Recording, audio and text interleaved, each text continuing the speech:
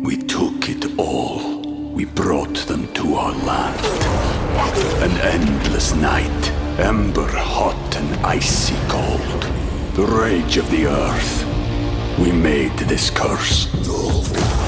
Carved it in the blood on our backs. We did not see. We could not, but she did. And in the end... What will I become? Senua's Saga. Hellblade 2. Play it now with Game Pass. We would be honored if you would join us.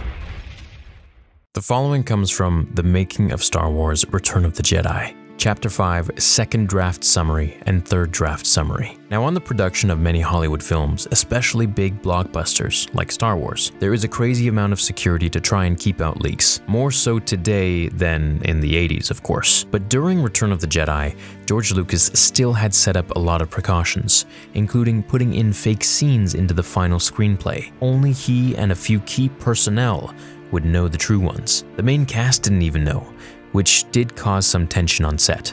I'm gonna read for you the fake throne room scene, but also give you Mark Hamill's and Carrie Fisher's perspective of doing the scene where Luke reveals to Leia that she is his sister. Carrie Fisher didn't know this, and even though this scene happens late in the film, it's actually shot early in the production, so Mark didn't know either. For secrecy's sake, the distributed version of the third draft omitted all mention of Leia as Luke's sister and the death of Vader. Now, it definitely did contain fake scenes, such as Luke killing the Emperor, written to avoid any genuine leaks. Now, only key department heads or executives were allowed to read it, and only 3 people had scripts with the secret blue plot reveal pages: George Lucas, Kazanjian, who was the producer, and Marquand, the director. Actors would receive those pages as needed and only just before filming. In the interim, they were given only scripts that had key scenes rewritten to disguise the twists. Mark Hamill said, "As soon as I was given the script, I was told which scenes were false. They were only willing to tell me that in person rather than over the phone or in a letter. I felt like Boris Badenov in Rocky and Bullwinkle, but it was all part of the fun. It set me thinking about what the real scenes could be. I had to go into one of the little offices where they were casting at the time to read the script. Tippett, a creature designer who would win an Oscar for his work on the film, would say, 'You were locked in a room and had 2 hours, but I'm a really slow reader because I have to visualize everything. So I was really nervous, trying to read the stuff and have it make sense. But Harrison Ford was in the next room. They were talking to him. The walls were thin and the sound was muffled. There was tension going on, and it was actually far more interesting than the script, so I don't think I got to the end of it before they kicked me out. It wasn't until Harrison came to London that George and I showed him the script," Marquand says. Harrison said, "Well, I understand. You love Luke. That's okay." Also, there weren't any little Ewoks in the village. The first blue pages of the script, in which Luke tells Leia of their mutual parenthood, was a very emotionally complex scene. "The days when we would shoot the secret scenes, they would ask the crew not to listen," says Fisher. "We learned to get the secrets and learn them fast. You had to because you wouldn't get the script pages for those scenes until the last minute.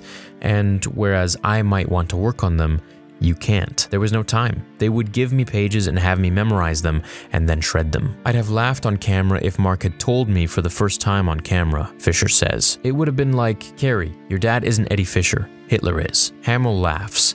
"It was like being in the Nixon administration. One time, my 3-year-old son was on set and he's saying, 'Daddy, you go with Darth Vader.' He said all this stuff. So the producer says, 'This kid's a security risk.' I said, 'George, how about if I do the dialogue, but I won't listen to it?' He said, 'Okay, do that.' Somewhat sarcastically, of course. And here is the fake throne room scene. Now just keep in mind, this is something that was at least written as a fake fan fiction, but I guess probably the most official fanfiction that we'll ever get. In the throne room, a fake scene has been written.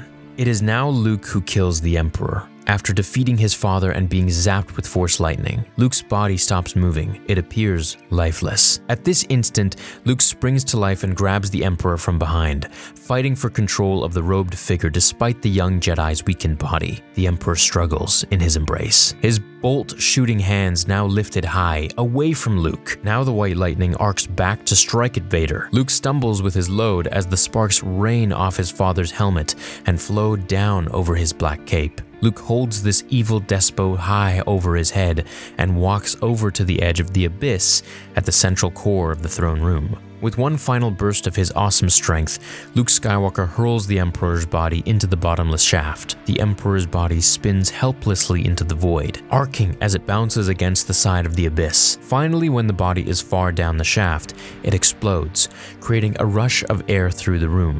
Vader's cape is whipped by the wind as he staggers and collapses toward the bottomless hole. Luke crawls to his father's side and pulls him away from the edge of the abyss to safety. Both the young Jedi and the giant warrior are too weak to move. Meanwhile, Vader's Super Star Destroyer crashes into the Death Star and explodes. In the main docking bay, Luke and Vader struggle to escape, slowly. Hesitantly, Luke removes the mask from his father's face. There beneath the scars is a horrible mutant, hardly recognizable as human. Luke is repulsed. He throws the mask down in disgust. "It's too late, Luke. It's too late." He dies. And well, that's the most... We took it all. We brought them to our land. An endless night, ember hot and icy cold. The rage of the earth. We made this curse.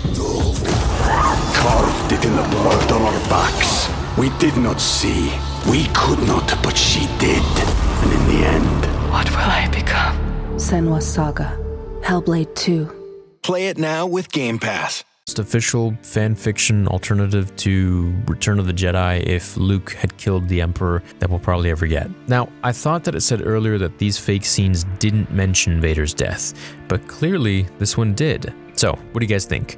Would you like it if Luke was the one who had killed the Emperor? For me, definitely not. The way it ended is the best way it could have been. For me, at least. Now, if Luke did kill the Emperor, would this have made him the chosen one? And what about Anakin's face being completely monstrous? Do you prefer that to the kindly old man that we got, originally, with eyebrows? What about the behind-the-scenes stuff with Mark Hamill and Carrie Fisher? We also got a pit of 40-year-old gossip, with Harrison Ford being upset. At least we know that he wanted Han Solo to die and felt his role was not utilized much in Episode 7. I'm not sure I wanted Han Solo to die at all, but I do agree that after his rescue from Jabba, the character doesn't have much to do anyways. Regardless, let me know what you guys think. As always, have a great rest of your day or night whenever it is that you're watching this throughout the galaxy. Until the next episode, remember, the Force will be with you always.